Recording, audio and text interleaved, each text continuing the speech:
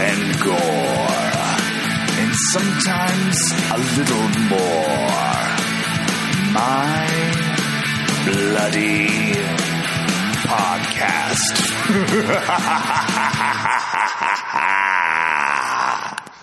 This is Preston as Brian. Go for it. Oh, Preston makes me laugh. We are here, episode 55, like Preston says. My Bloody Podcast. It's been 55 glorious episodes. We're so excited and thrilled and bloody about everything. We have an excellent show for you today here on My Bloody Podcast, which you can listen to us on iTunes, Stitcher Radio, and Google Play. I'm Brian Kluger, and we will be talking about our main feature later on today, which is the new film out in theaters, The Dead Don't Die, by the fantastic filmmaker Jim Jarmusch. And, I can't wait to talk about it with you, Preston. But, Preston, are you doing all right today? I am doing all right. I got my electricity back after the Texas storm, or I guess Dallas storm. Was 3.5 days without electricity, so I was able to catch up on films and live my life again. I'm so happy that you got to live your life once again without electricity. I figured it would turn into a very sadistic Gaspar Noé film or something like that. If you, just fucking full on 120 days of Sodom at the Barta house. I wish I was there for it. Yeah, you painted that picture well. But no, I went to my in-laws and they had electricity. We were able to watch The Bachelorette and everything. Oh, that sounds terrible. Oh, it's great. But we have our returning champion, our returning Steel Cage champion, James Cole Clay from Fresh Fiction and ultimate movie guru and collector of steel books and movies, James Cole Clay. I'm so happy to have you on this show again. How are you? I am happy to be here. I have challenged Tom Cruise to a fight this week 3 times, and I have not yet heard a response. So I will just go body slam my Top Gun steelbook, I guess, instead. Power slam it through a table, yo, while you're playing volleyball almost nude to the song Playing with the Boys. Does that sound Kenny good? Loggins. Kenny Loggins is his own brand of horror, that's for sure. There you go. We're so happy to be here. Again, My Bloody Podcast will be talking about The Dead Don't Die later on, new film by Jim Jarmusch. We'll get to bloody questions, bloody recommendations, but first off, the Bloody News Channel, talking about horror news in the realm of this week. So every week for 2 or 3 months now, we've been talking about the new Child's Play film, Chucky, and everything. We have found out that the studio is not screening the new Child's Play movie for us. They're not. It sucks. We heard it from the source. At least they're not regionally. They are in LA and New York. That's it. Which is bullshit. Yeah. But my question is to you, why? I'm looking at the sky with my hands in the air screaming, why? Why are they not doing this? Don't we have insider information, or can we not divulge that? I wouldn't divulge that, but what we can say, I guess it just seems as though Orion Pictures has no faith in this remake coming to theaters next week. They're scared, don't have the budget, maybe? Maybe they're scared they're not going to get their money back. No, I think they got the budget. I don't know. They are freshly revamped here, so. But I think they could totally afford it. Do the general public know that this movie's coming out? Do they care about Brian Tyree Henry? Because that's, to me, sounds that gives it some prestige. The Mark Hamill thing, whatever. Mark Hamill's actually a great voice. He's got a lot of great talent involved. Right. Outside of just Aubrey Plaza, but just the It producers behind it. I don't know. It just has all that poster value. Yeah. And so, I don't know. I'm going to buy a ticket. Tough to talk about. I'm going to buy a ticket. I don't know if it's going to play at our Alamo here, but I'll pay. Look, dude, I'm so happy to pay $15, or something. I probably won't have to pay that much, but you know what I mean. Because you and I none of us ever, I don't mean to say anything like this, but we don't ever pay for these things. So it's, if I'm going to pay for something, We're still not going to pay if they're at the Alamo. well, no, I won't. But I don't want to talk about that. But I'll pay. I'd pay the $15 to see this movie because I think it's worth it, even if it sucks. There are 7 Child's Play movies, and I pretty much like them all except for 3 for the most part. So I mean, it just seems weird to me because I've heard a couple people who saw it and they basically said the same thing. It's creepy fun, and if that's the general consensus, I don't get why you wouldn't want the word to get out because I would imagine most people are excited about this. And I don't know, because this movie couldn't have cost that much money to make. So Yeah. I don't know. I mean, I guarantee you if it's they a can horror. afford to make all these advertisements about killing Toy Story toys, I'm Yeah. sure they can do it. And I mean, it is coming out the same week as Toy Story 4, so it's not a good time for it to come out because everybody's going to be seeing Toy Story 4. However, Child's Play, I mean, I don't know. It just feels like no matter what, it would make at least $50 to $80 million at least, and that would be way more than its budget. I mean, that would be great if it made 50 to 80 million. I mean, the new Pet Sematary made like 55 over here or something like that, which is pretty decent. But part of me thinks that this movie should have waited till mid-August or something like that. I think that's when Annabelle Creation came out. I think that's when it came out, something like that. And but then again, it would have it to compete with because it's like you can't escape these big movies. It Chapter 2, so it's like, when do you release this film? I mean, I just hope we don't get it to be like It probably $7 should have came billion. out a little earlier in the year. It's pretty crowded horror-wise with the new Yeah. Annabelle coming out, and then She's gonna be Midsommar. Yeah, I was hoping for a February, March release, or even just wait till the end of the year to do it. I don't know. Yeah. But either way, they're not screening it for us, but hopefully at least one of us will see it. No, we'll go see it. Yeah. We've been yeah. talking about it too much. We have to go see it. Yeah. Right. Oh, yeah. I mean, I know we already have a review. Somebody for our site who has seen it, who's going to review it for our site. So, I mean, I hope I'm probably just going to go see it as a fan. I don't know. I mean, sometimes I'm not really like a fanboy, I guess, on certain things, but there's certain things that I can't really look at objectively. Like, it's hard for me for like an Avengers film or a Toy Story movie. I was really nervous about this Toy Story movie coming out. And I think with this too, I mean, I think because it has the talent, it's going to be really tough to, because if it's fun, I guess, I mean, this isn't like the new Nightmare on Elm Street movie coming out where it's just objectively terrible. I don't think it's going to be that. I think what it's going to be, what people said, divisive. it's going to be creepy in parts and it's going to be a fun ride. That's what I expect. Dude, Mark Hamill's a great choice. I don't think the design is very good, but I mean, this just adds another layer. This just makes me honestly even more excited to see it. I'm like, why aren't you showing me this movie? Yeah. I need to see it, So we'll I hope- update everybody next week or the week after when we all see it. Yeah. So for Child's now, Play. the floor is completely open for Don Mancini's TV show with Brad Dourif. Cool. If Oh, they're yeah. that worried about it. Yes. he doesn't have anything to do with this, does he? No. No. I didn't think so. This is And he's like, that's such a bummer. That's kind of shitty. But Like, he'll probably still have his name on the poster because of story. But agent that's probably stuff, it. right. Yeah, well, I'll be there. I'm going to go Thursday, Friday at the absolute latest. So, Yeah. I mean, I'll be there. Sweet. I was thinking Thursday. All right. Let's move on to a bit of big news. We've mentioned this on the show before many times, and we finally got our first trailer, the Dr. Sleep trailer. Dr. Sleep is, of course, a Stephen King novel, the sequel to The Shining, set a few decades later that follows an older Danny Torrance.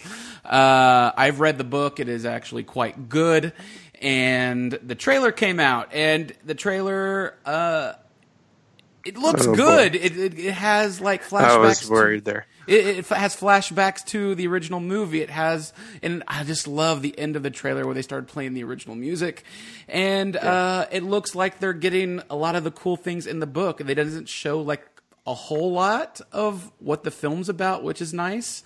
You know, in my personal opinion, I really wanted a trailer that just was kind of like the blood flowing from the elevators, like the original trailer, and that was it. But I'm excited for this. And you guys, I know y'all watched the Dr. Sleep trailer. Give me your expert opinions on your expectations. I'm on a Stephen King kick right now. I've been collecting all the books, original prints, and I'm currently on It, and so I hope to finish that pretty soon, and then get to The Shining, and then get to Dr. Sleep. But I was really excited about this before we even saw the trailer. I know we've talked about it on the podcast before with just the talent involved, Mike Flanagan. And we're a big fan of his work, Gerald's Game and The Haunting of Hill House and Hush. And so there's a lot to be excited about it. And with Ewan McGregor being in there. So the imagery in the trailer that is shown just has me even more pumped up about it, especially a lot of the shots, you know, like them doing the whole Ready Player One thing, going back into recreating certain iconic shots. I know that the blood flowing from the elevator in the trailer is the only shot that they used from Kubrick's footage, and so it's gonna be fun. It's gonna be also interesting because I know Stephen King is pretty famous for saying he's not a fan of Kubrick's Shining, and so the fact that they got Kubrick's blessing, or not Kubrick's estate's blessing, and also Stephen King's blessing simultaneously is endlessly fascinating to me. So I am super curious to know how what that marriage is gonna be like on screen. And I don't know if you can speak to this, Brian, as somebody who's read the book, but I don't know. I'm not very familiar with how different the Shining book is from the movie that Kubrick did, but is there like certain character fates that are different that may cause Mike Flanagan to kind of take it in a different direction? Not necessarily. Some of the tone is definitely different in the original Shining book for sure, because that's why Stephen King was kind of pissed at the movie, because it's like tonally different, not what he intended, but it really worked as a film adaptation. And so with with Dr. Sleep, you know, I can't say because I haven't really seen any movie, just some of the stuff that I remember from the book, seeing on screen, like, oh yeah, that's that moment. It looks cool. And I highly recommend anybody who hasn't read Dr. Sleep yet, get it, buy it at your local bookstore. Cool. Cole, what'd you think? Yeah, it was pretty awesome. I thought it was pretty fantastic. The imagery, you know, I mean, just as a film itself, just a trailer, it looked really nice. It looked very moody. Score was excellent. Didn't seem like it was going to overdo that sort of thing. I mean, Ewan McGregor's great choice, great casting choice. I think that, you know, we saw him in Big Fish sit back and reminisce about his dad and stuff like that. You know, I think that's an inspired choice. I think he's going to be able to bring a lot to that. And nobody told me that they were going to just make this a straight up sequel to the movie The Shining. So that's what's interesting to me, that's what it looks like to me. Because I just thought it was going to be the book, and I'm fairly familiar with the book. I haven't read the whole thing, but I know elements of it, like Rose the Hat and all that stuff, and kind of what it means if kids are shining, you know, and like how that draws attention from other areas, and to be vague and things like that. I think that Danny Torrance's story is what I'm going to grasp onto more than anything, you know, just a story of a person. I think, Mike Flanagan is fantastic, and it looks like he's bringing back some of the cast and the feel of Hill House. I mean, we saw that little girl who's in Hill House in the trailer. Mm-hmm. And then also McKenna, what's her name? The young girl, right? Isn't she in that? The girl from that show Gifted or something like this. She's like a girl in the trailer. So, I mean, because kid actors can ruin horror movies is why I bring that up. Completely. I mean, Alex Vincent is a good kid actor in a horror movie, but I think this is going to be great. I mean, Warner Brothers is going to kill it with these horror movies. So are you guys more excited for this or? Oh, I was getting my horror movies mixed up. Okay, never mind. Don't disregard what I said about that girl's name. I don't know. I'm kind of curious to know if you're more excited about this or It Chapter 2. I like Mike Flanagan more than I like Andy Muschietti as a filmmaker, but I also love really that like story. Those characters. Yeah, I mean, I don't like the jump scariness of it at all, but I think just as a film going experience, it's just like incredibly exciting. I mean, it was just so like just a roller coaster. So I mean, I think this is going to be more meditative, but I'm excited to see where this goes. I normally don't watch trailers, but I just thought to myself, fuck it. I'm gonna do it. And I was thinking about Annabelle Coming Home instead. It has that girl that was in anyway.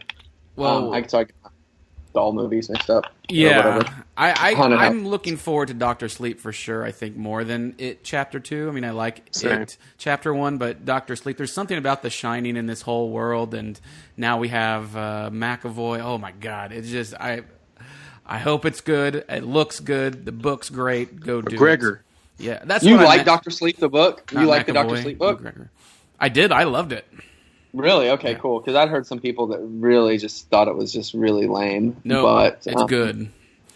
It's good. That's awesome. So it's going to be like a marriage of the two. And, Stephen King, I think that he's like, okay, if this is going to be remotely of quality, then because there's so many Stephen King adaptations that suck of good books like Thinner or something like that. But like, this, he's going to make so much money and he knows that. This is kind of prestige, it has this prestige behind it. And, yeah. I mean, look, they're going to get it covered from all angles. I mean, it's interesting that it's coming out in November, I think, or October or something. Yeah. Like November 8th. So that's interesting. So maybe an awards run. Day before my birthday. I can't wait. Well, I guess as more footage comes out, more trailers, more information comes out, we'll have more to reveal. But yeah, there's a lot to talk about with this trailer, and if you haven't seen it, go watch it. Go watch. Do y'all want more information? I mean, it's part of our jobs to do it. I don't necessarily want to get into it. I've seen enough to know that I'm permanently going to be in that seat to watch it. But yeah, Fantastic Fest. Yeah, there is that possibility that it could play there. That would be awesome. So, yeah, we're excited. So, I guess that moves us to, I guess, speaking of bad adaptations, we can talk a little bit about Under the Dome. Yeah, because you said earlier that Stephen King didn't like the movie version of The Shining. It's his forte. It's his arena. He doesn't like adaptations usually of his stuff. And again, with the TV show Under the Dome, Stephen King wants Netflix to redo it from scratch, which had me laughing. It seems like he'll maybe people pay him well enough to say that it's a good adaptation, and then after a while, the truth comes out. And so, he's been involved with the 2013 original series. He was an executive producer. He wrote one of the episodes. He has a cameo. And so, yeah, I guess just after a while, the truth kind of came out, and he said that he's not really a fan of the complete arc of the story. And so I guess with Netflix showing that they're pretty capable of handling Stephen King adaptations outside of just WB, maybe that might generate some excitement for it to happen. Yeah, I mean, if you get Stephen King back under it and Netflix has all this money, I'm all for it. I think it's funny. It originally was on CBS, and I remember watching it, and I remember the book and everything. Peter Weller directed some episodes too. Yeah, Preston's best friend, Peter Weller. So it's we'll say. Well, I mean, I don't see why Netflix wouldn't do this if they have Stephen King behind it, and they get a good cast, which it seems like they would. But then again, for everybody who watched the CBS version, do we really want to go back and rewatch the whole thing again, basically? I don't know. Hell no. We got a really cool, Twisted Sister version of it with Annihilation. Yeah, there you go. Twisted Sister version. Yeah. I was like, the band, yes. I want to rock, you know. Rock. So we'll see if this happens. This is a no way actual like news as far as Netflix is doing it. This is just Stephen King just posted a tweet. Yeah. That's it. Hey Netflix, if you listen, get my story out there and do it right this time.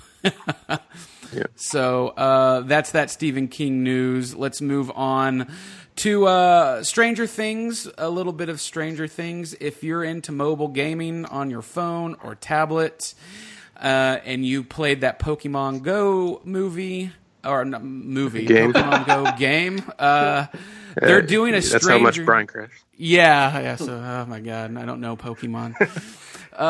Stranger Things is releasing a mobile game in the vein of Pokemon Go in 2020, so next year. So I guess it will be that augmented reality where you're going to be doing, I guess you'll be able to, my vision is that you'll be able to have your phone out and then things will look like the upside down or something. I don't know. But... yeah, probably. Like you can go into certain areas and it'll be like the normal town, and then go to other parts and it'll be the upside down. So it's interesting. I guess it's going to be like in the style of an 80s animation cartoon as well, but I don't know. Do y'all do any of these mobile games? Nope. No. I didn't either. I mean, I do. I play like my Simpsons Tapped Out game. Oh, that's cool. And I play What like is that? Can I ask you about that? Sure. What is it? So it's basically like The Sims, or SimCity, where you can build the town of Springfield and do all their characters have jobs and stuff like that. Oh, that's cool. Is that on your phone? Yeah, it's on my phone. It's called Simpsons Tapped Okay, Out. cool. I love The Simpsons. That's why I asked. Okay, I'm sorry. I just had to ask. Yeah, I've been playing it for years, and it's just fun to keep up with because they have like new events that come on every couple months and stuff like that. So Didn't a Harry Potter one come out, or they did a Futurama one of similar, but I don't remember a Harry Potter one. But I remember there was like they were putting out some news about wanting to do one, if I remember correctly. But yeah, I guess it doesn't interest me at all. I guess to go to the darker side, people died playing Pokemon Go. So, yeah, seriously. Sure. So yeah, it doesn't interest me. I have more productive ways to spend my time. There you go. Yeah. So, like watching a strip nude for your killer. Yes, fantastic Exactly. film, by the way. So yeah, that's coming out in 2020.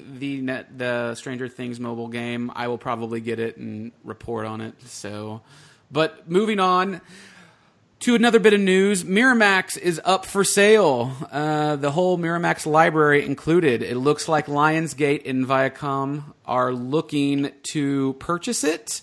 And that brings up a question, what's going to happen with Halloween and Scream franchises in the horror realm? Because we just had a successful Halloween movie, even though I must say, I watched the new Halloween film again last night, and holy shit, that movie is god-awful. Oh my God. I had festival goggles on in that fucking Fantastic Fest, and I watched it again. Holy fucking Moses. How many times have you seen it? I think this is my second time. Second time? I think Preston and I have seen it like maybe 4 or 5 times. Oh, At least God. I've seen it about 4 or 5 times. I can't believe 3 or 4 times. because I think my review was like it's not good, but there's flashes of good moments. And I watched it again. I was like, holy shit, this movie is painstakingly bad. And I don't know what I thought in the theater. I think I was amped up because it was opening night and everybody was there. And oh man, that movie sucks. Well, get ready. I should have whispered in your ear a little harder. Yeah, you should have. No, I think, me and Cole, we've all talked about this pretty extensively. I think Yeah. Cole and I are still, we're okay about it. We definitely recognize that it's a hugely problematic film, but I'm excited about, because we spoke about, I think last week, about how Jason Blum put up a tweet saying that they're having discussions with Jamie Lee Curtis, and so I'm I'm curious to know where it could go from here. I hope that they can work out some sort of deal, because I think Blumhouse recognizes all the problems that it had with that original release, but it was still fun enough to, put butts in seats and make some money and create some masks for Halloween and all that sort of stuff. But maybe could Blumhouse just buy just that property? I don't think that's going to happen. I think Miramax properties are up, and I think the sale Lionsgate, whoever buys it has to buy the entire thing. It's like Lionsgate is like, somebody wants to buy our biggest franchise? No. I think they have to buy the whole thing, in which Blumhouse, I think with Weinstein, there's a lot of genre stuff in there, but I don't know. What would happen? Yeah. Like, what's going to happen with the Scream franchise and the Halloween franchise? Well, I would think that it would be like a partnership with Blumhouse, like whoever ends up buying it. Because I think that with this, they're not going to be able to reinvent the franchise again, hoping to have Jamie Lee Curtis on board. I think that'd be pathetic. Yeah. So I think they would have to work out some sort of partnership with Blumhouse, whoever ends up buying it. But as far as Scream goes, I don't know what they could do there. That third season was of the MTV show, which I guess went to Netflix, was completed, but they didn't release it. So I have no idea where it could go from there, especially without Wes Craven around anymore. So Miramax was still attached to Halloween last year, even though it was released by Universal? Yeah, I think I remember. Brian, do you recall that the logo came up when you were watching it last night? It did, because the Halloween was Miramax, Blumhouse, and Universal co-production. So technically, if, let's say, Lionsgate gets Miramax's catalog, it could be a Lionsgate, Blumhouse, Universal co-production, Sure. So that could be the case. But with like something as big as that and with as much money as the Halloween movie makes, I mean, it's kind of like, the James Bond thing when like MGM, they were going through that and like it wasn't released for years. And, it seems like every time that happens with James Bond. So I don't know if this would put it in, on the shelf for years, or if they would like get back. You would think it's like Disney buying Star Wars. They would like start churning out shit as soon as they got it.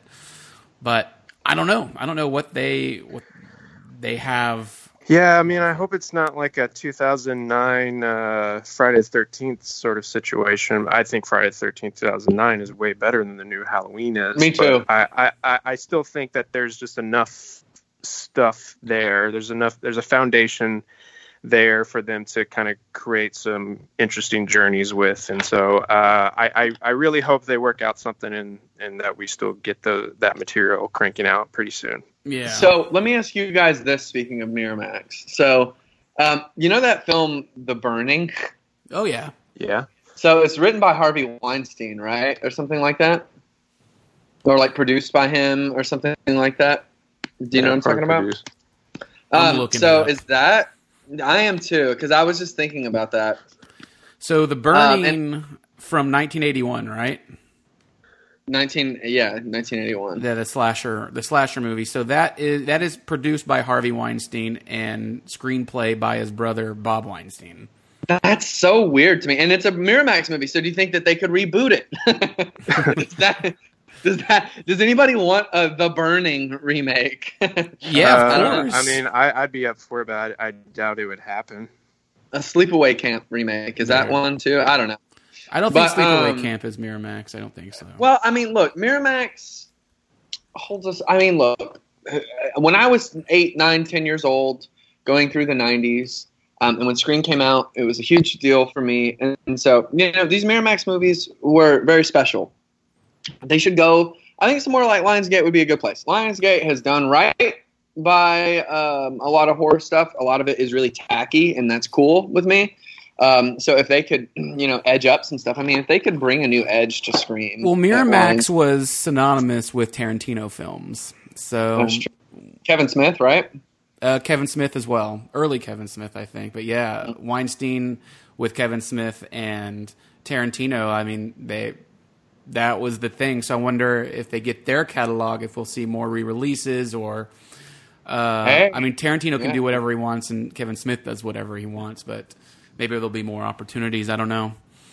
I think that could be cool. I mean, things shifting around is always exciting to me. Dr. Sleep is cool, but this is like really a very exciting piece of news now that we're talking about it. I mean, more than I think we realize. I think it's going to really have a lot of cool effects. I just hope that it's like a Disney acquisition, because I know when Disney gets something, they immediately are like going to go to town with it. So hopefully when somebody takes over the Miramax catalog, we'll start to see like better collector edition releases or remakes or not necessarily that, but re-releases of it, whatever. So we'll keep have you a posted. fan in the position. We'll be fine. Yes, there you go, pissing in the wind. Great. So That's I a guess great place. speaking about Blumhouse, Blumhouse, it dropped a poster yesterday of Black Christmas. So they're going to be remaking a Black Christmas. I believe it was 1974. The original came out. There's a 2006 shitty remake, and we're going to have a new filmmaker behind this. And Cole knows a lot more about this filmmaker than I do. So take it away, Cole. Oh, okay. Yes. So you guys, I believe, did Black Christmas this past year, right? On the podcast? Yeah. I think we did it around Christmas. Yeah, that's one of the best. That's one of my favorite episodes. But that film is just absolutely incredible. So anyway, Sophia Takal, she did this movie called Always Shine that I saw, and she has this really like indie sensibility, but like this very cool voice. I think it's going to be a very hip, like modern take on the film. And she's right, and the writer of it is this woman, April Wolf, who I see on Twitter all the time talking about horror and stuff like that, and she's really smart. So, I mean, look, this movie I think is going to be timely for sure. I think that, Black Christmas is a timeless movie. It has proved that very much so for being that. So I think that it could be something new for today.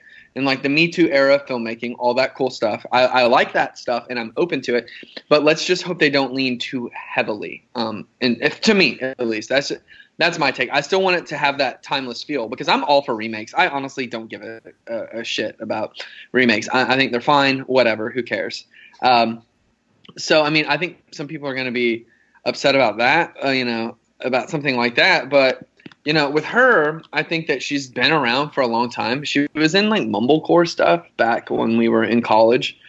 And, that mumblecore stuff, had a lot of imagination and like on the fly kind of filmmaking. So I don't know like really what it's going to be like. Maybe this is like a coming out kind of thing. It's funny because not to put Jason Blumstar on blast, but he got a lot of shit for this tweet about female filmmakers a while back, and then now I don't know if you guys saw the movie Band-Aid last year, but the director of that, Zoe Lister-Jones, who's really funny, and that movie is fantastic. Like she's remaking The Craft as well. So I mean, both of these movies I think they chose well with their filmmakers. They're giving. It's nice that they're giving the keys to some pretty big properties to female filmmakers. Yeah, and the film doesn't really have that big of a cast. I mean, the biggest star is Imogen Poots, who is like in The Art of Self-Defense, and which is great. But Green Room, 28 Days Week Later. Yes, she is in that. But what's crazy is they haven't even started shooting yet. This movie comes out in December. Yeah. That's insane. So they're gonna just like crank this shit out DIY style. The original doesn't. The originals. I mean, there's not a lot of like movement to it. I mean, I can see that they could turn that around pretty quickly. I think the thing that I'm very excited about the opportunity of everybody that's involved and where it could go. At the same time, I think the thing that I'm most curious about is what the time period is going to be, because, I mean, we've seen enough horror films where they try to get them jump started again, and like Ring versus Rings, and bring in like Ring. The Ring was VHS cassette tape, putting that in, popping it in. There's there's a more interesting approach to the story by setting it in a time where the world wasn't so overrun with technology, and that's what makes Black Christmas so great, is those like great scenes of them like trying to trace the call, like that's of them running down the hallway and then trying to hear for the sound like that. Those are great scenes of intensity, and if they bring in cell phones and all that, I just don't know how they're going to make that fascinating. Yeah, you can't. This movie would be ruined by cell phones, and you got to have someone that can do a really good voice. So that's going to be key as well, you know. But I mean, they could just set it. I mean, there are films that we see that look modern, but cell phones, they find clever ways. Or just Eighth grade. Eighth grade. Well, that movie's all about cell phones, but movies that you're able to take cell phones out and, you know, it feels timeless in a way. So maybe they'll do something like that. I mean, it was really exciting news to hear that. It's just going to be interesting how they market this film and what they're going to get out of it. I mean, so they're going to shoot it, I think, pretty much right now, I guess. Yeah. I don't know. I mean, this will be and then they're going to third film? edit it. And yeah, that's crazy. Yeah, third film. Was Carrie Fisher in the remake, or was that something else? Was that Sorority Row? I think it was Sorority Row. Okay, I never saw the Black Christmas remake, so I shouldn't see it at all. You know, it came out in 2006, and horror then was just, I mean, Hostel came out that year, but you know, it was just pretty much crap, right? There you I would go. say The first remake. What do you think, Brian? You there? Hello. Brian abandoned us. I'm back.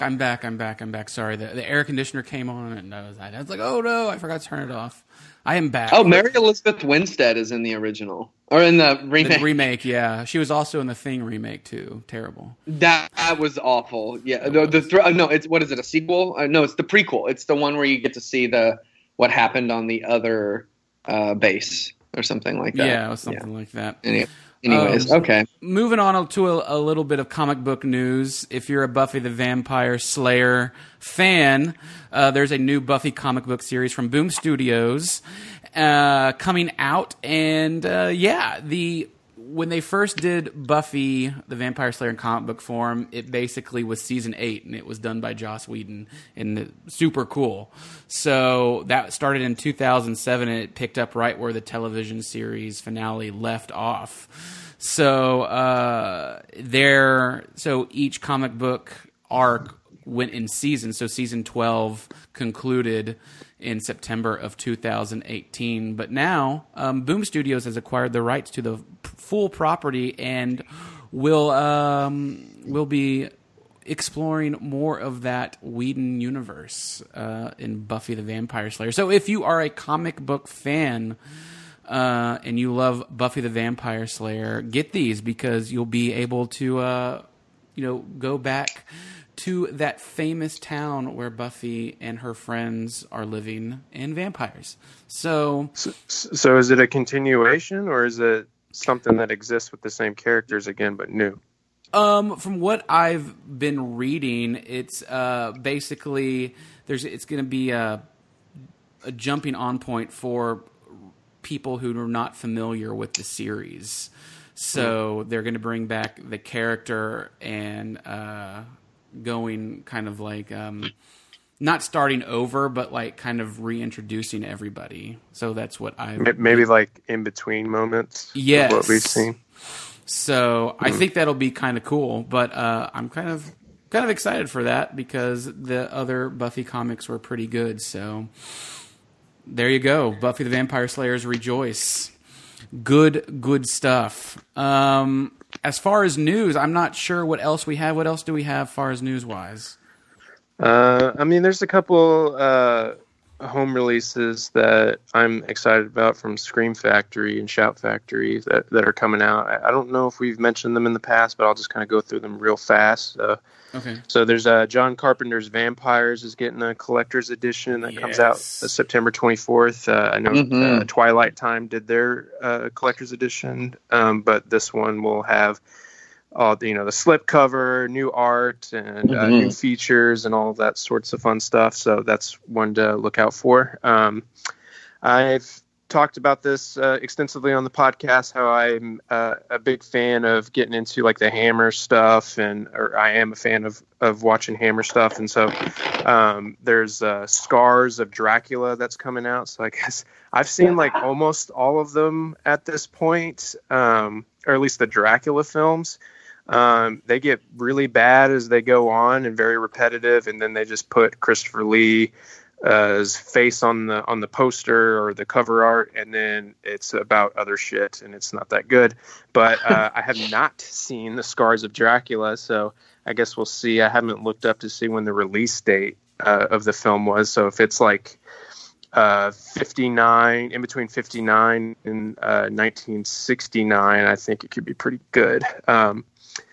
And then there's The Wind, which Cole and I are a fan of. So IFC Midnight put that out, and so they're going to be Scream Factory is going to be putting out the release of that, and it's coming out September 3rd. However, if you look at the cover art, it has it's either a new slogan or it's like something added to the title of the film, which says The Wind, but underneath it says Demons of the Prairie, which makes it look like it's a subtitle. So I'm not sure what's going on there, but maybe they're trying to get some more people intrigued by the story, because The Wind could be about anything. But it sounds like a Walmart bin. It sounds like, I mean, I don't mean to be rude, but it sounds like it's going to get like Walmart $5 bin shoppers to look at it. Like that just seems like so straight to.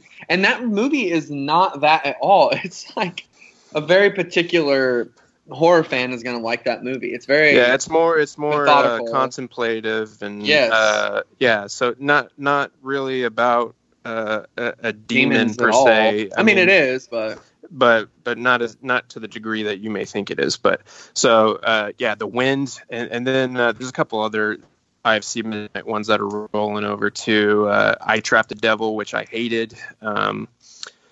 With what's his name, AJ Bowen. That's coming out August 20th through Shout Factory or Scream Factory, and they're also doing Charles Say? Oh, Charlie Speaks. Says. Charlie Says. Yeah, that movie that we see that. I still haven't seen it.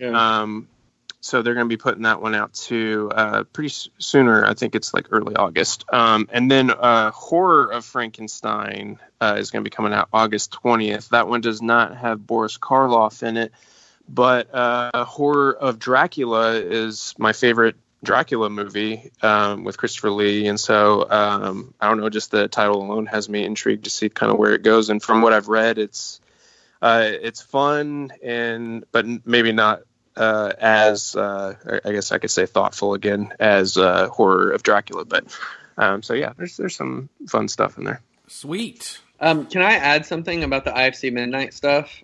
Sure. So if people don't want, I know we're physical media 3 here, but there's certain things it's hard to catch up on. So if you noticed, like Brian recommended this movie called Pledge a while back, like maybe sometime last year or this year or something. And it's on Hulu now. All these IFC Midnight movies that are these modern horror movies that are not like a Blumhouse release, but they're pretty good. Pyewacket's one of them I watched on Hulu. Clofitch Killer is one I watched on Hulu.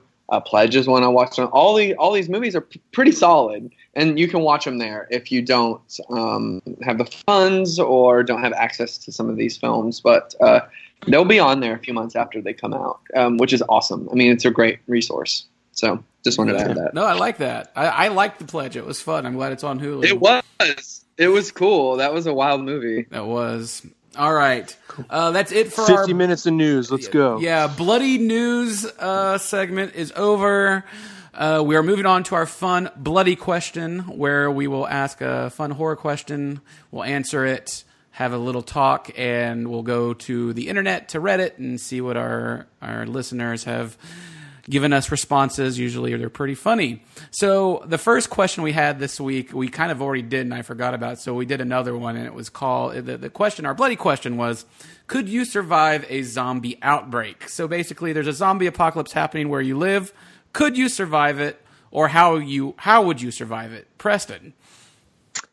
I mean, it's something that I think about a lot when I watch movies that are either about survival or a zombie outbreak. I like to try to put myself in that character situation and like fantasize like if I could actually survive the situation. But a zombie outbreak, I would like to think that I would be smart enough to be able to, because my ideal like fortress that I would create for myself would be some sort of like castle situation where I would work with people that would have some kind of like grinder at the very bottom, the base of the castle, where assuming that the zombies do not operate like they do in World War Z or Lord of the Rings, they can they'll just be knocking at the door, kind of like creating a fortress like 28 Days Later, except once they get to the base, they fall and then they go through a grinder system so they can just endlessly come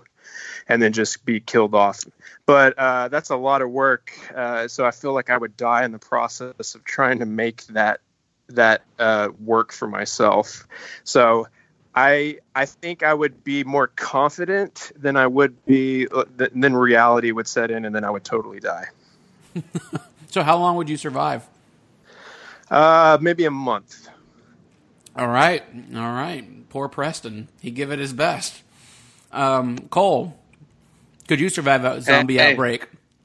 I mean, I could, but there's a couple of caveats. The first caveat is, which movie am I in? The second caveat is I like things to just be over with. That's my thing. Is like I like not like a podcast, but things that I'm doing. So if I like need to get groceries or something, I like just want it to be done, just so I can. So I'm somebody who dreads a lot of things. So I would dread how I was going to die. So I would just want it to be over with. Okay, if we're just going to die here, like I just want it to happen as quickly as possible because I do not want to suffer. I'm terrified of that. And so to me, you it's would just seek being a hero. You wouldn't want to be a dweeb and go kill yourself, but maybe just like, oh, here's an opportunity for you to be a hero. Yes. I mean, I don't know if I would have that in me. Who knows? Who's to say? But I mean, look, that to me is just so terrifying. The lead up of like, okay, when you're watching a film and you see the people, just like surviving and it just keeps getting further and further down. And you're just like, oh my God. Like, there was a film recently, I can't recall what I watched, but where I thought that. And I was like, dude, I just want it to be over with. And so when I saw this question, I was just like, I mean, if it's a movie like, the one we're about to talk about, maybe, or that would be kind of funny. But if there's something like Train to Busan or Zack Snyder's Dawn, definitely not Zack Snyder's Dawn of the Dead. That would be awful. I would jump off the roof of that mall and immediately. That is terrifying.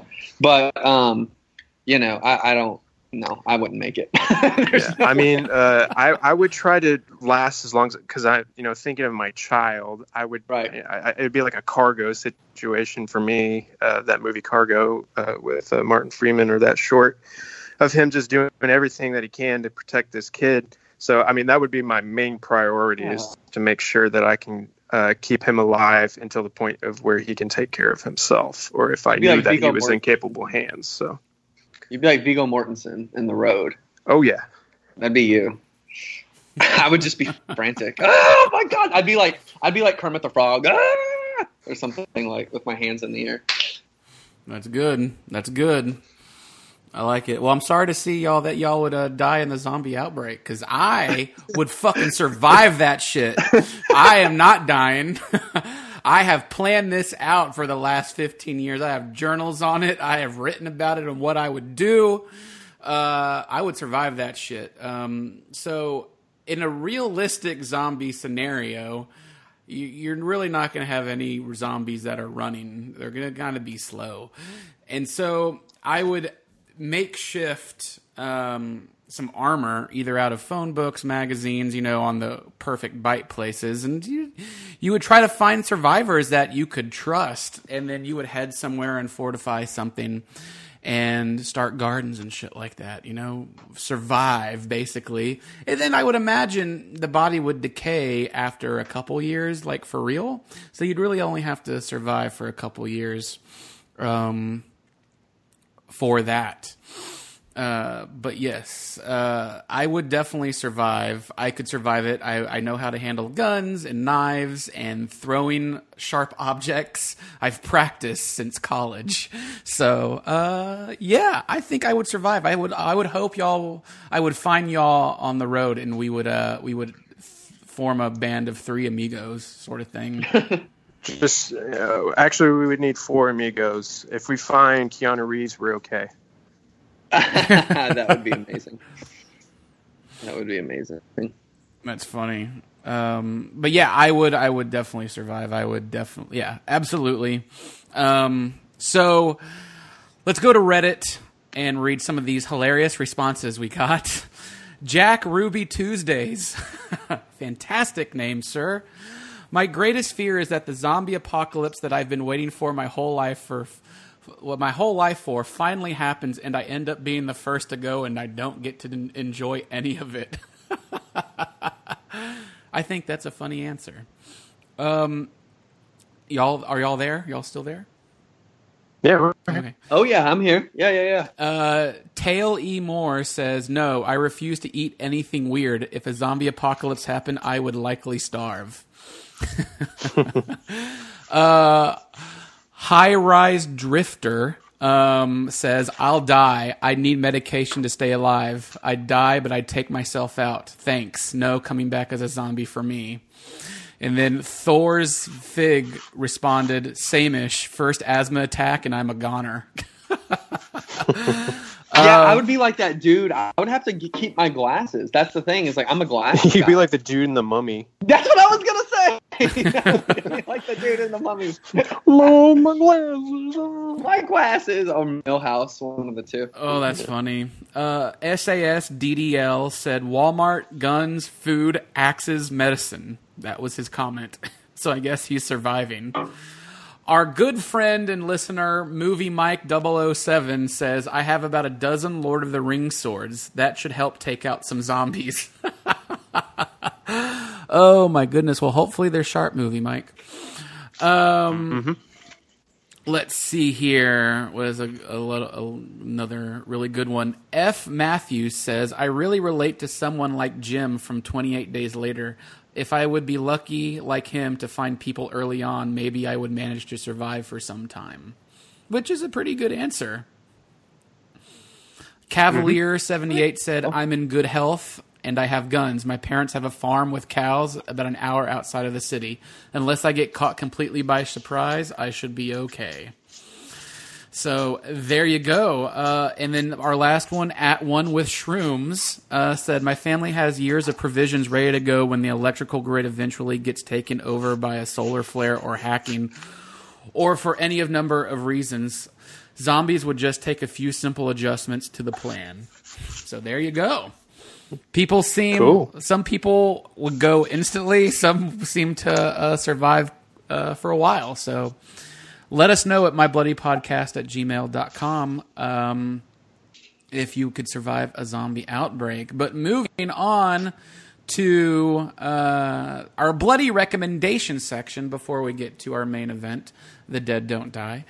Bloody Recommendations is where we suggest a vintage or a new film or TV show that we want you to check out in the horror genre that you should just watch because we love it. So I'll start out this one. I'll start out the what am I hearing in the background? I'm hearing somebody shaking.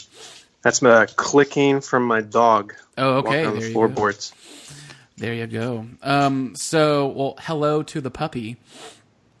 My recommendation this week, in line with The Dead Don't Die, I'm going to recommend Dead Snow 2, Red vs. Dead. Yes, the sequel to Dead Snow. Have y'all seen this? Hello? Anybody I there? have not. No. We're Yeah, being I courteous. saw I'm it. putting you on mute. I think. No, Okay. yeah, I think so. I think I saw this. I mean, this one has Bill Haverchuck, right? Yeah, Bill Haverchuck. Yes, he is absolutely in this movie. Martin Starr. Yeah, Martin Starr. So this movie is a sequel to Dead Snow, which is Russian zombies. Well, not Russian zombies, actually. It is Nazi zombies. But in Red vs. Dead, it is Russians and Nazi zombies. So Of course, there's tons of zombie movies out there, and everywhere you look, there's something in a different style of zombies out there. So now you have Nazi zombies. So in 2009, you got Dead Snow, and now 5 years later after that, you got the sequel called Dead Snow 2: Red vs. Dead, which is the Russians versus the Nazi zombies, and it is just as good, if not better, than the original. And so it's an excellent homage to Army of Darkness, which starts off as a narration from Martin from the original film, the sole survivor from the first film, who gives a great and gory recap of the first movie, which leads us into the second movie, which is just quite fun. And so basically, there are three siblings in their parents' basement preparing for the zombie apocalypse. One of them is Martin Starr. The other is Ingrid Haas from Scott Pilgrim vs. the World. And they actually are they want to fight zombies. So they head to Norway to fight zombies. They're just kind of they're not trained in any way, really. They just want to go fight them. So they do that. And as they're fighting zombies, the entire Russian army comes up from the dead to fight with them, the Nazi zombies, and it is so fucking fun. Visual effects are very good. It's very gory. There's a lot of practical effects in this. It's recommended. You see some of the pictures and stuff like this, you're just holy shit, this looks like fun. They take it not seriously, but they also take some of the action seriously, and it's just well done. There is an audio commentary on this Blu-ray release. There's stuff about the visual effects for the film. Highly recommended. Dead Snow 2: Red vs. Dead. You will like it. And if you haven't seen the first one, don't worry about it. There's a great narration in what you missed from the first one. Just go directly into this second film. So that is my recommendation this week. Cole, you want to start us off or give us your recommendation? So these are two movies that one of them so I have two, but they're short. So I'm going to this horror series every weekend.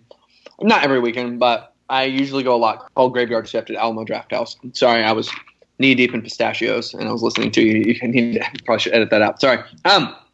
So one of these films I have seen and another one I haven't seen. The first one is a Blu-ray cover that I've seen a lot, and I've been so interested to see it, but I've never been able to pull the trigger on buying the Blu-ray. And it's a double feature in a Scream Factory set, and that movie's Terror Vision. Have y'all ever seen Terror Vision? Either one of y'all? No. I have not. I've seen it. I have it. Okay. You have it? Mm-hmm. Awesome. I've seen it. I like it. So I like movies that really take you into that feeling of, you know how you can't really remember your memories? Like if you saw Motel Hell in 1993, you'd be like, wait, what was my memory of that as a young child or something like that? These movies that go into the television, because that's what Terror Vision is about. It's about essentially a killer television or something like that turns into creatures or gets creatures to come in. It's like a signal or something like that. I don't know a lot about it, but it really has this cool vibe to it, at least from the artwork. That's what I'm going off of, essentially, and a few of the images that they've shared at the Alamo. That go into this really cool aesthetic that I like a lot, that really has this old school CRT midnight movie kind of feel to it, and I like that feeling. And the movie seems pretty inconsequential, which is cool. It's 90 or 83 minutes, I think, and I'm pretty stoked to see it. And it looks like it has some really neat creature design stuff, and it just looks like it's gonna be an awesome, fun film to put in my toolbox of films that I've seen. It's in a Dead Time Stories Terror Vision double pack is what it is. And the second movie is a movie I have seen that you can't find anywhere right now, so it is a must watch. It's another movie about crazy vaporwave going into the television thing, and that movie is something I used to get confused with Mom and Dad Save the World with Ferris Bueller's principal in it. And this movie is Stay Tuned with John Ritter. You can't find it anywhere. It's from like 1992, and they get sucked into cable TV essentially. So it has this kind of like Joe Dante feel to it, where they like go into this cartoon world and they have to survive that. They go into this channel and have to survive that, and it's this like really twisted black humor movie that I legit have not seen since probably 1996. But it was something that really stuck with me because I thought it was so strange, and you can't find it anywhere. So I mean, I'm sure you can get like a DVD on eBay or something like that. But it's interesting though. I mean, it had a big budget, you know, and it's directed by Peter Hyams, who did Time Cop, which is fantastic. And did End of Days and movies like that, and it's this really funny comedy, and you have John Ritter that's in it too. So I mean, it's going to be really fun. I'm going tonight at 9 p.m. So I mean, you know, I would say get online and check out the trailer. It's one that I'm really stoked to see. So it's nothing that I have super fresh on my brain or anything like that. But I still wanted to kind of give those movies some love. And I'm wanting to say Wally Pfister is the cinematographer on that, but don't quote me on that. So okay, that's a good. Okay, it's a good one. Yeah, that's it. I'm done. I'll see you guys later. Later, buddy. I'm kidding. Preston, let's hear yours. Let me guess. Is it What We Do in the Shadows again? No, that one's done. I guess Too Old to Die Young is on Amazon right now, all 10 episodes, so you can watch that. I was gonna go with the movie Trigger Effect because of me not having electricity for a little bit, because I just watched that movie last week, and it deals with a blackout in Los Angeles, and then it's causing like people to become like a purge type situation to happen. People just start losing their shit, and it's kind of scary. And has Kyle MacLachlan in it and Elizabeth Shue, and they play a couple, and they have a baby, and it's just like trying to keep that baby alive. So like Quiet Place kind of feel. So you should watch that one. But the one that I really want to highlight this week is one that Cole and I have been talking a little bit about here and there, and that's 1982's The Entity. Yes.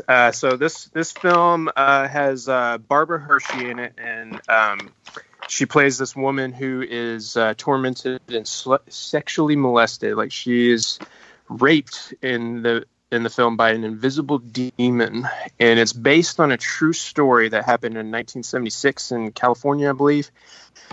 And so it's directed by Sidney J. Fury, and he directed a Superman movie, Quest for Peace. So take that if you will. But The Entity is very good.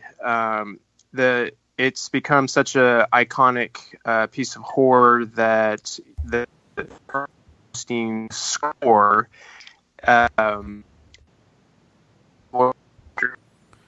kind of cutting out, buddy. Do you have other? How much did I cut out? Just a little bit for the last couple of seconds. Okay, so the score from Charles Bernstein is so iconic that it was used in Inglourious Bastards. It's the scene where Shoshana meets Hans Landa again, and then there's just like this kind of noise that's going on.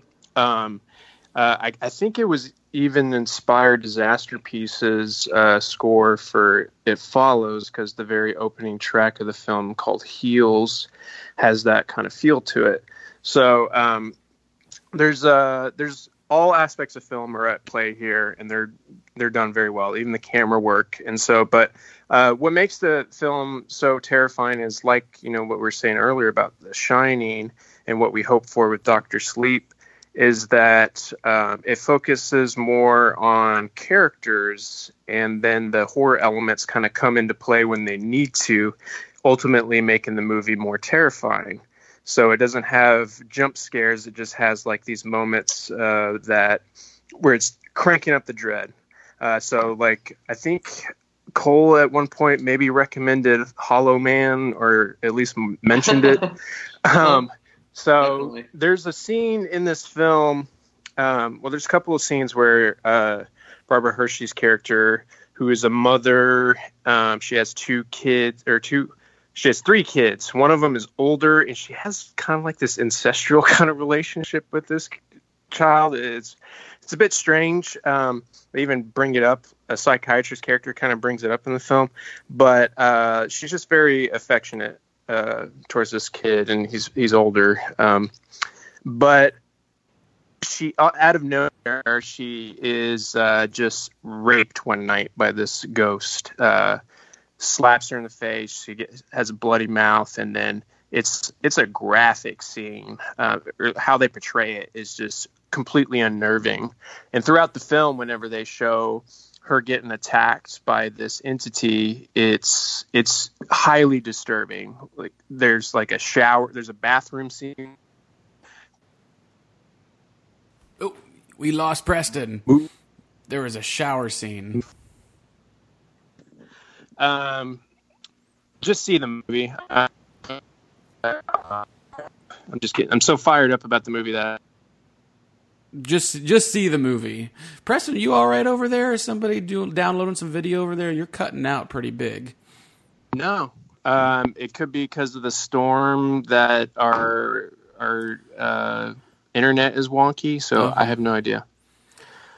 But the entity.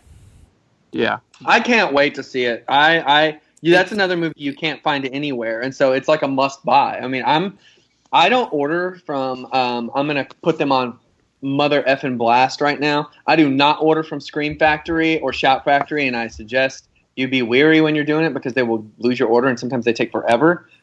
So you're on notice. Your product is amazing, so I'll buy it. Nope. Well, there Cole is again. I don't know. What is the deal with this connection?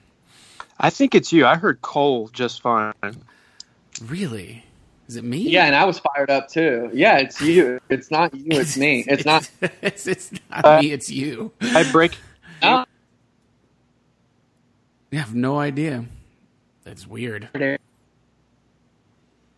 Well. Yeah. Well. Man, I feel like we went from erect to flaccid. So I'm still erect. I'm still erect. Well, are we good? I mean, can you salvage that? Yeah, I can salvage that. It's fine.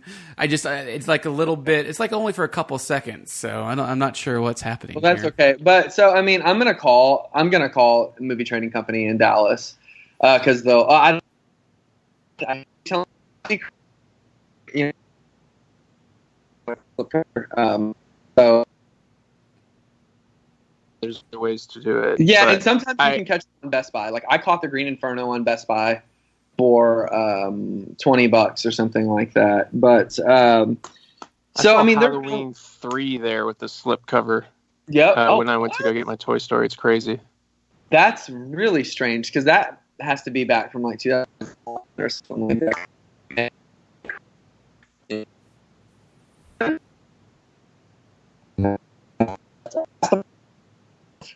So if I don't get to come up to Dallas within the next few weeks, which I might actually be able to, I'm going to call them and get that because I'm dying to see that film. I've heard a lot of things, and I like Barbara Hershey. I mean, she was awesome in Black Swan, so I'm stoked to see this movie. Yeah, I don't know. There's still so much to say with the movie, but it's I think it's pretty up there in terms of just high quality horror films.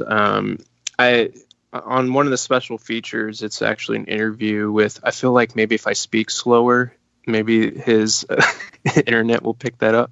In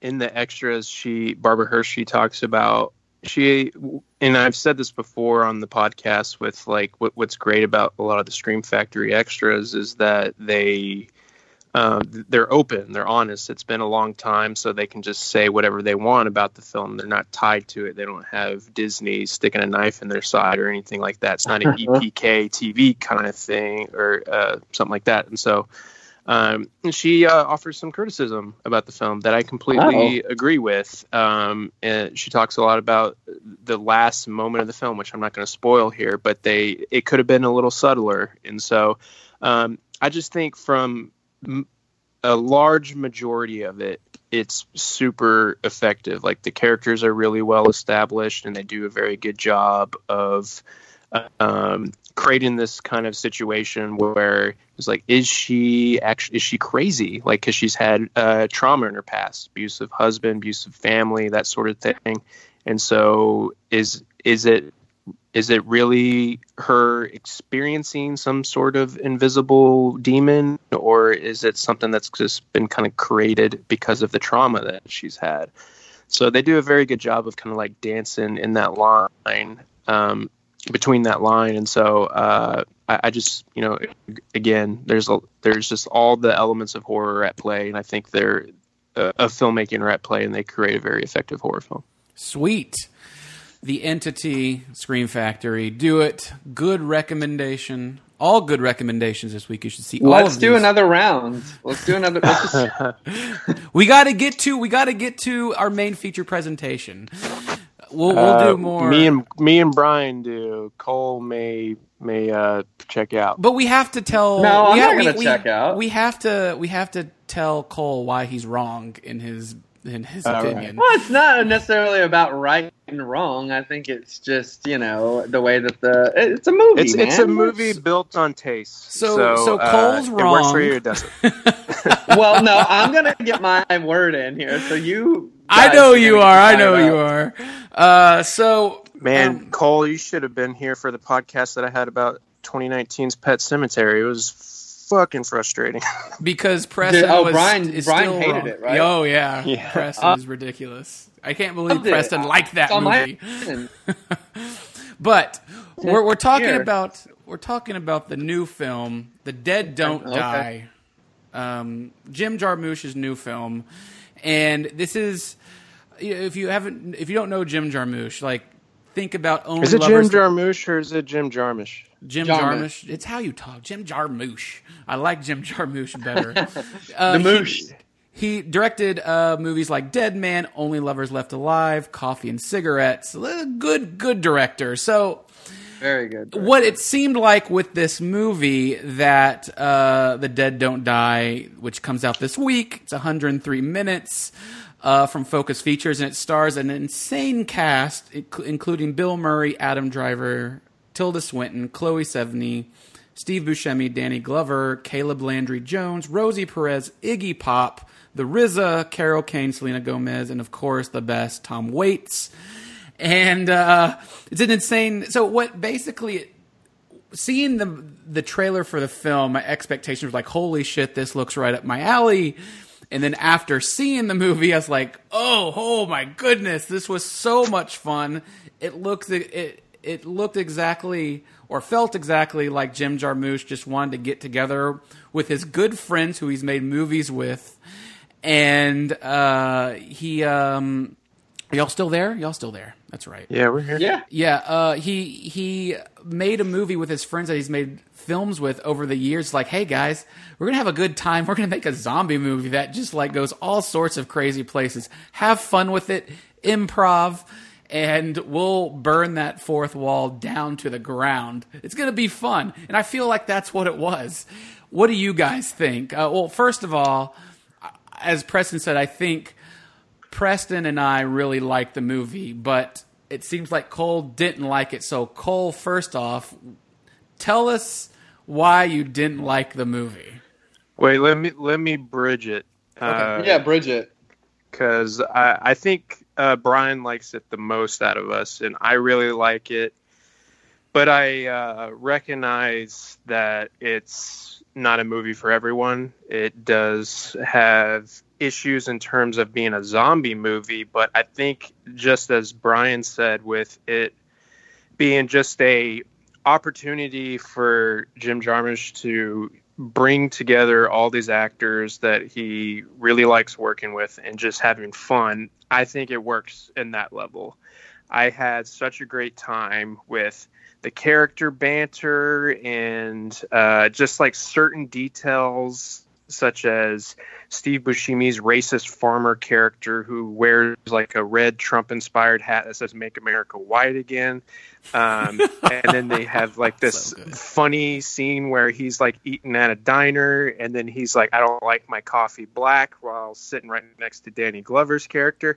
So there's just like all these little funny little things, nuggets throughout the film that are just real, that I just can't help but devour, especially from Adam Driver. Loved all his bits, and Cole and I talked about this in conversation a little bit before we recorded this, but like there's just so many lines that Adam Driver, and especially like the way that he delivers certain lines, I love it when he first stumbles upon the zombie mess, when Iggy Pop's character and another woman, they walk into a diner, and it's the first zombie kill of the film. And then Danny Glover's there, and he's like, it looks like a wild animal or something attacked it. And then Bill Murray walks in there, and he says the same thing. And then so does Adam Driver, but he walks in there and says, "Oh, yuck!" Yeah, and it's just all yuck. these. It's the dry humor, and it's not only the dialogue; it's like background stuff. Like you have the RZA from Wu-Tang Clan driving a UPS car, but it's called Wu-PS with like the Wu-Tang Clan symbol. It's fantastic. It's like stuff like that, Yeah, or Rosie Perez playing a reporter called Posey Juarez. It's just good. Yeah, it's just silly, and it's just so much fun. But I think as a zombie movie, I mean, it sets up where it's going to be something kind of different on the genre, in that it's, it's due to polar fracking, which is the Earth is off its axis, and it's causing weird shit to happen. And that's the reason why the outbreak happens, not a rage virus or some kind of like government secret outbreak or anything like that. And so by the end of it, I could see why some people would completely check out. And that's disregarding the fact that it really breaks the fourth wall there, and that there's some sort of weird thing that happens with Tilda Swinton's character out of nowhere. But it makes sense because she's like the oddball so much.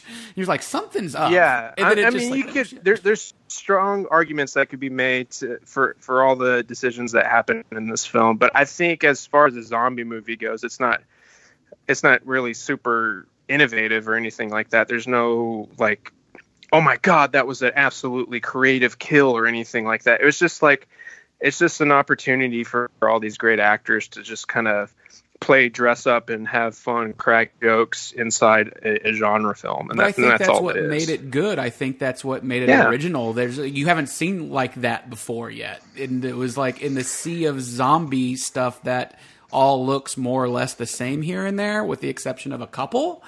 This one was like, oh man, this is great. I like this. So yeah, I agree with you, Preston. But I really thoroughly enjoyed this for sure. But did you not lose your attention a little bit by the end at the fact that they spin their wheels? Oh, not at all. No, I wanted more. I was like, oh, I love these characters. This was great. I did not get bored or like, oh, when is this over? No way, not at all. Not at all. I mean, I was into it the entire time, but I still felt a little bit of a tug from them kind of just being lost in their confusion of like what to do for a long time. That the most interesting zombie movies to me are when characters are like, they at least have one character that has it kind of figured out and super confident. And I guess that's Tilda Swinton's character, and she, does what she does in the film. But I like, if I had to criticize the film a little bit, that's where I would go. I would say that in terms of being a zombie movie, of like moving zombie movie.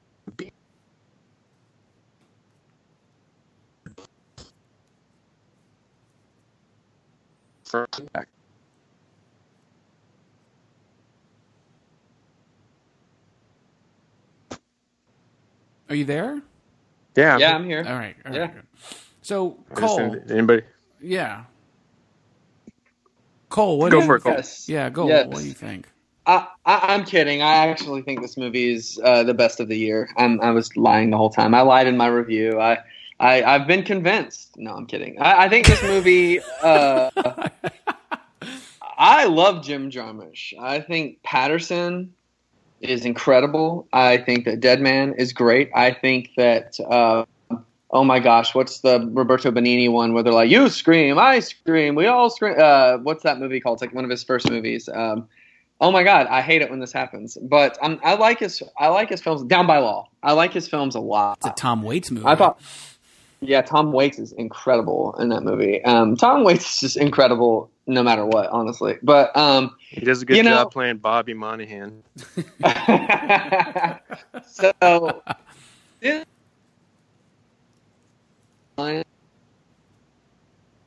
lot of Adam Driver, Iggy Pop going copy is great. It's great. I mean, truly great. I think. I think that this isn't going to end well. It's pretty good. The way that Jarmusch, his effortlessly chill vibe comes across even in the killings. I think people are going to be very jarred in a good way when they see the first zombie kill. Because it's really cool. I mean, it's really cool, really creative, great visual effects. So, but I think as a whole, the movie just doesn't give an F about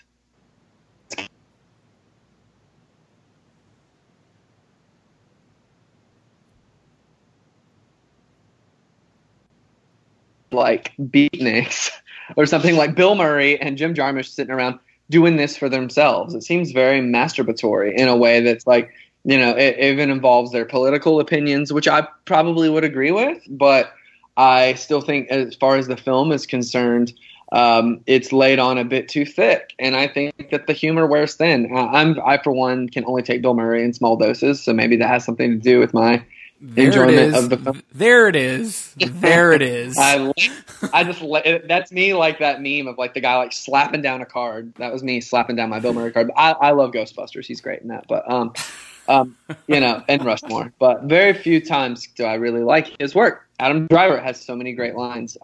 There's one line that is not funny but cracks me up though. That I will say, because his humor is still there. I mean, don't get me wrong. But there's this line where he says to Bill Murray says to Adam Driver, and Preston and I talked about this the other day when we were talking on the phone. He goes, "Oh man, you got a pretty good cut there, officer." He's, "Oh yeah, I played Single A a while back." He goes, "That was a long time ago," and it's really funny. It's a great really line. Funny. It is a great line, but I just think the film as a whole, it really frustrated me to the point where it made me angry by the end of it because. It does get very metatextual and, but it has good characters. It just, to me, great again. Think about that shit. Don't think about that. Why? So, you want to get this like whimsiness.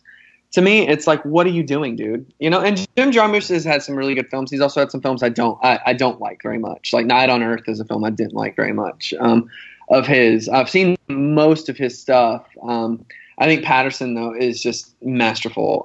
So if anything, if you guys want to talk about Patterson, we can do that.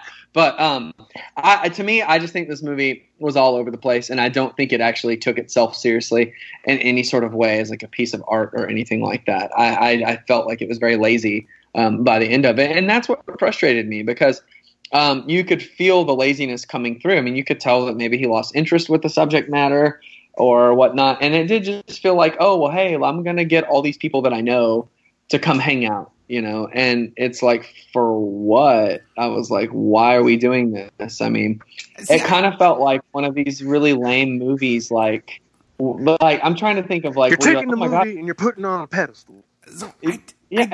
I didn't get that at all. I didn't get that he just found lazy. I think it was just like a rundown country town. Everybody's like super chill, and it's just like dry humor. And it's basically them just like, whoa, this is happening. What do we do? Okay, we'll do this. And it's, all these characters are very dry and funny at the same time. However, he also, in the beginning of the attack, some of these characters get killed off. So you're like, oh, well, this is like kind of true to life. Not everybody's going to survive here.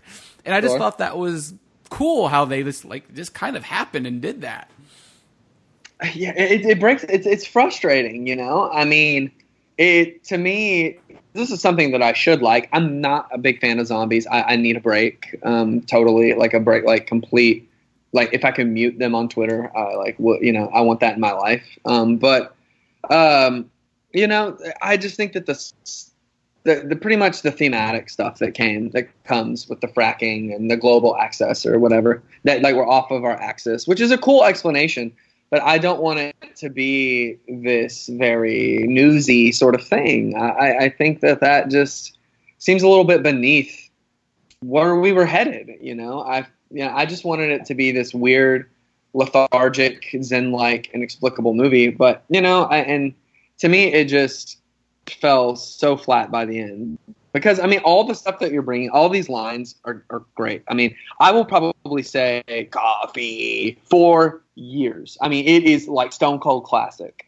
So, but yeah, I still just can't grant it a pass as a whole. I've tried to be tougher on films this year, not just for the sake of being tougher, but really challenge my own tastes and, what I like. And so I really had to ask myself, did I have a good time in this movie? And I think ultimately, I didn't for those reasons, but it breaks my heart to say that. I mean, Jarmusch is a very special filmmaker, but no, I think he's great. I just think there's a lot to like about this movie, and I get why Cole is, kind of not on the fence by it, but why he didn't enjoy it as much as I did. I don't know. I've seen and I agree with Cole. Like there is a sea of zombie films that all sound and look the same. It is oversaturated. But I just felt with this, it was kind of like a breath of fresh air of like, oh, not taking itself seriously, super fun, great actors just having the time of their lives. It's like a very, very dry version of Super Troopers if zombies attacked. And it was just, I don't know. I just loved all the aspect about it because it just hadn't been done. They just kind of did something different with the genre, and that's what I'm looking for. And that's why I loved the new Netflix show Black Summer so much, because it took the zombie genre in a very good new direction, and it got me excited about it again. So that, I don't know, just like with this movie, it is good. So I don't know. I have a feeling I will be watching this zombie movie quite a bit in the future, and hopefully it becomes a Criterion collection if I say so myself. Don't hold your breath, pal. But I mean, it would be. I mean, I guess it would. You wouldn't want to hold your breath even if it was a sure thing Criterion, because at the very least it would be 3 months, and if you're holding your breath for 3 months, you're dead. And then you would be the dead don't die. But I don't know. And then you could go live in that movie. Right. No, yeah, I would live in that movie. I mean, even though, as Adam Driver always says, this is not going to turn out well. I don't know. It seemed good. It just, there's a lot of decisions, like split-second decisions they made. It just made sense to me. And just having Tom Waits as basically Tom Waits in the movie is so good. Well, what's interesting about his character is, and to me that's stuff that's kind of interesting. I don't think that his stuff was executed that well. I don't think the theme of it, but like how he's a guy who's existing on the fringes of society, on the periphery, not really taking part of society. And yet, I mean, I at least for a portion of the film, he's safe, he's completely safe. He's not, there's no, and it's just kind of like absurd. And to me that's interesting. That's definitely saying something about, something new, something different, that's bringing to the genre. Not just, oh man, isn't it bad that we drill for oil? And I'm like, yeah, okay, shut up. I get it. Listen to the people that you box out. Well, what do you mean? like society boxes him out for having right. that certain perspective.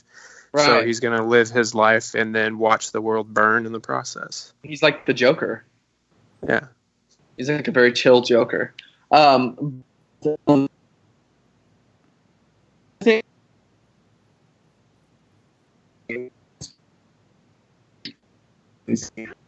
taste, and then I didn't really mix with any of the dryness. So I'm like, are you worried? Like, this is a movie about worry, but yet it's very chill. It's very tough tonally to nail down. What I'm hearing is Cole doesn't like Bill Murray, therefore he doesn't like this movie. No. Rushmore is in my probably top 5 movies of all time. I mean, it's incredible. But yeah, what about Bob? Baby steps, baby steps. Baby steps. So, Preston, is this are you excited for this? For people to see this? Are you excited for like a Blu-ray release, or is this will kind of be the only time you really want to watch it? But again, I gave it 3.5 stars out of 5, and I recommended it to people. I mean, if I had like certain friends approach me and say, "Hey, do you think I would like this?" Like even just yesterday, I was getting my hair cut, and my aunt was like, "Oh, we want to go see that zombie movie you recommended," and I'd be like, "I don't know if that one's for you," but I try to articulate my feelings pretty well in the film and where things go in the end. It's just like if you just embrace everything of what it's doing. I never for a second took it as a serious piece of filmmaking, which is tough to do considering that a lot of Jim Jarmusch's films are just like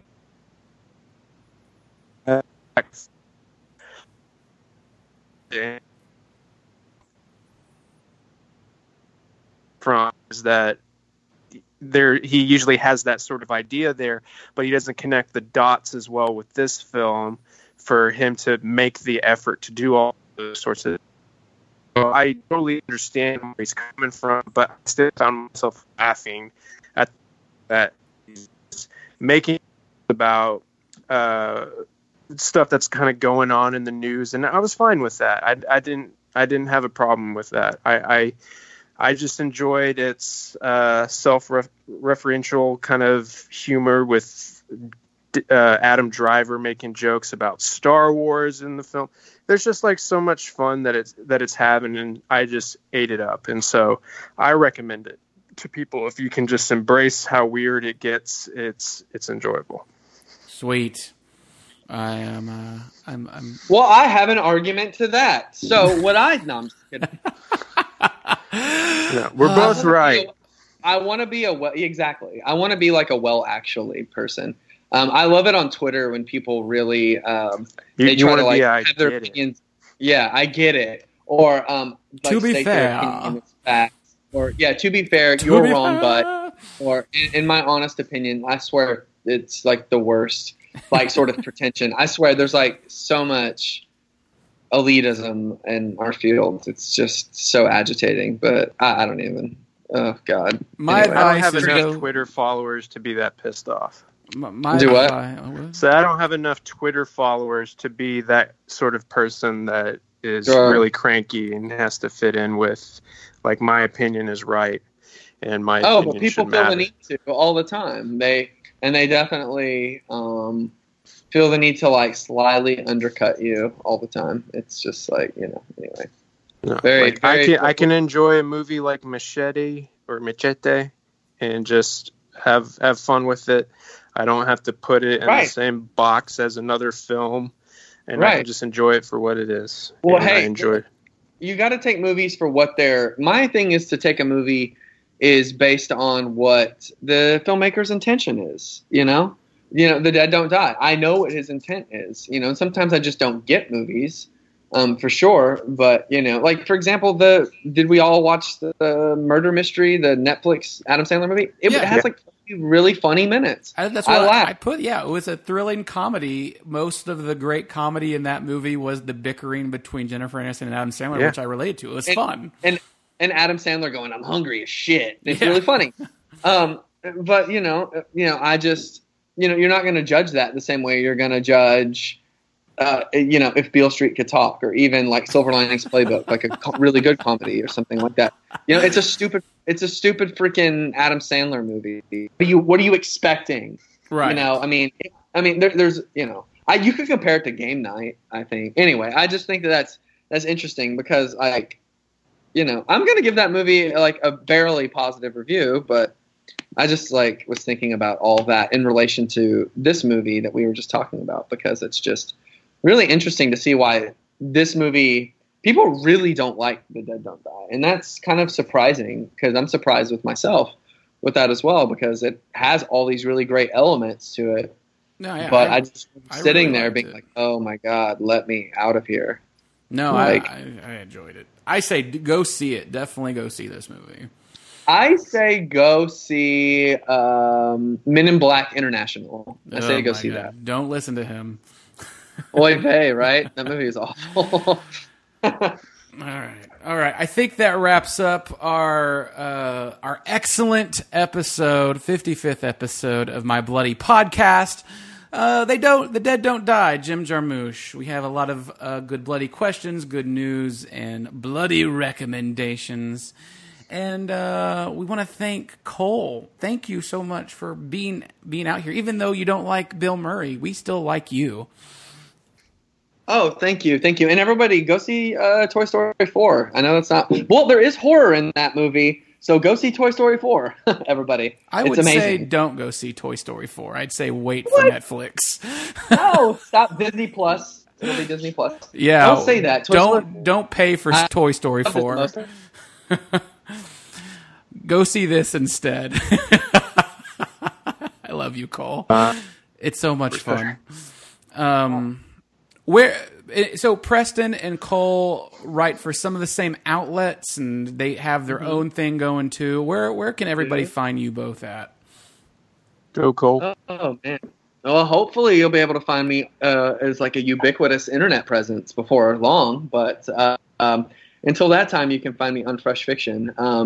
I am somebody who loves to do this, but at the same time, I want to have fun with it. So I know that we don't necessarily get too offended when we disagree, and I love that. And we also don't really just try to pimp ourselves out too hard. We're connect. I really about we can praise if Beale Street can talk. And you know what we can also do? We can also praise Seed of Chucky as well. So you've come to the right place, movie fans. So it feels good to be able to do that. So it's really fun. So I'm here. And find me on Fresh Fiction. And find me at the Alamo Draft House as well. There you go. Wherever in Houston. Wherever your local Alamo Draft House is, I'll be there. Preston, where are you at? You can also find me on Fresh Fiction, editing other people's work, but you can find my own mostly on the Denton Record Chronicle, DentonRC.com. Have a written review of The Dead Don't Die on there, and I'll have some Blu-ray reviews soon to come later today, and all kinds of fun stuff, interviews and that sort of stuff. Sweet. And then I'm Brian Kluger with this podcast, iTunes, Stitcher Radio, Google Play, My Bloody Podcast, also boomstickcomics.com and highdefdigest.com. All good, and we'll see you next week. Some good, crazy, insane, big stuff coming up in the next couple of weeks, and we'll get to it. But we love you. Watch horror forever. And Cole, you're my favorite. Oh, thank you. Preston's my favorite too. Bitch. All right. We'll see you soon.